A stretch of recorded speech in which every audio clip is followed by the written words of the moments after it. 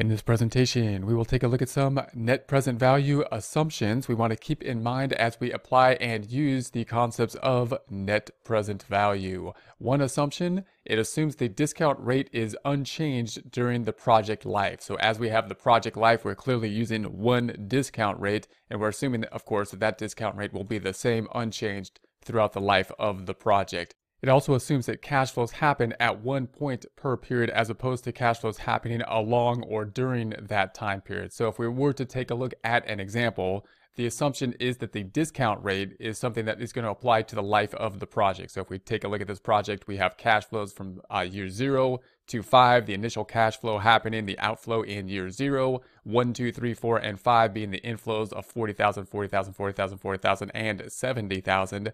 Then we present value each year always using the same rate. The net present value calculation won't work if we were to use multiple discount rates, or if we want to apply a different discount rate to the year 3, we typically need to apply the same rate all the way through for the net present value calculation. It also assumes the cash flows happen at one point in time. So if you'll take a look at how these cash flows are working or how we are going to calculate this, we're going to say that the 40,000, for example, in year 1 all happened at one point in time so that we can apply the present value type calculation as opposed to it happening throughout the time period. Therefore, we can apply the present value calculation to $1 amount and bring that dollar amount back to the present value.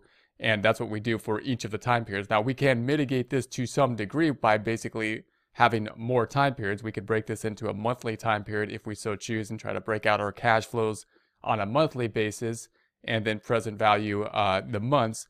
But we do have this limitation in that we have to assume when we apply the present value type calculations that the cash flows all happen at one point in time.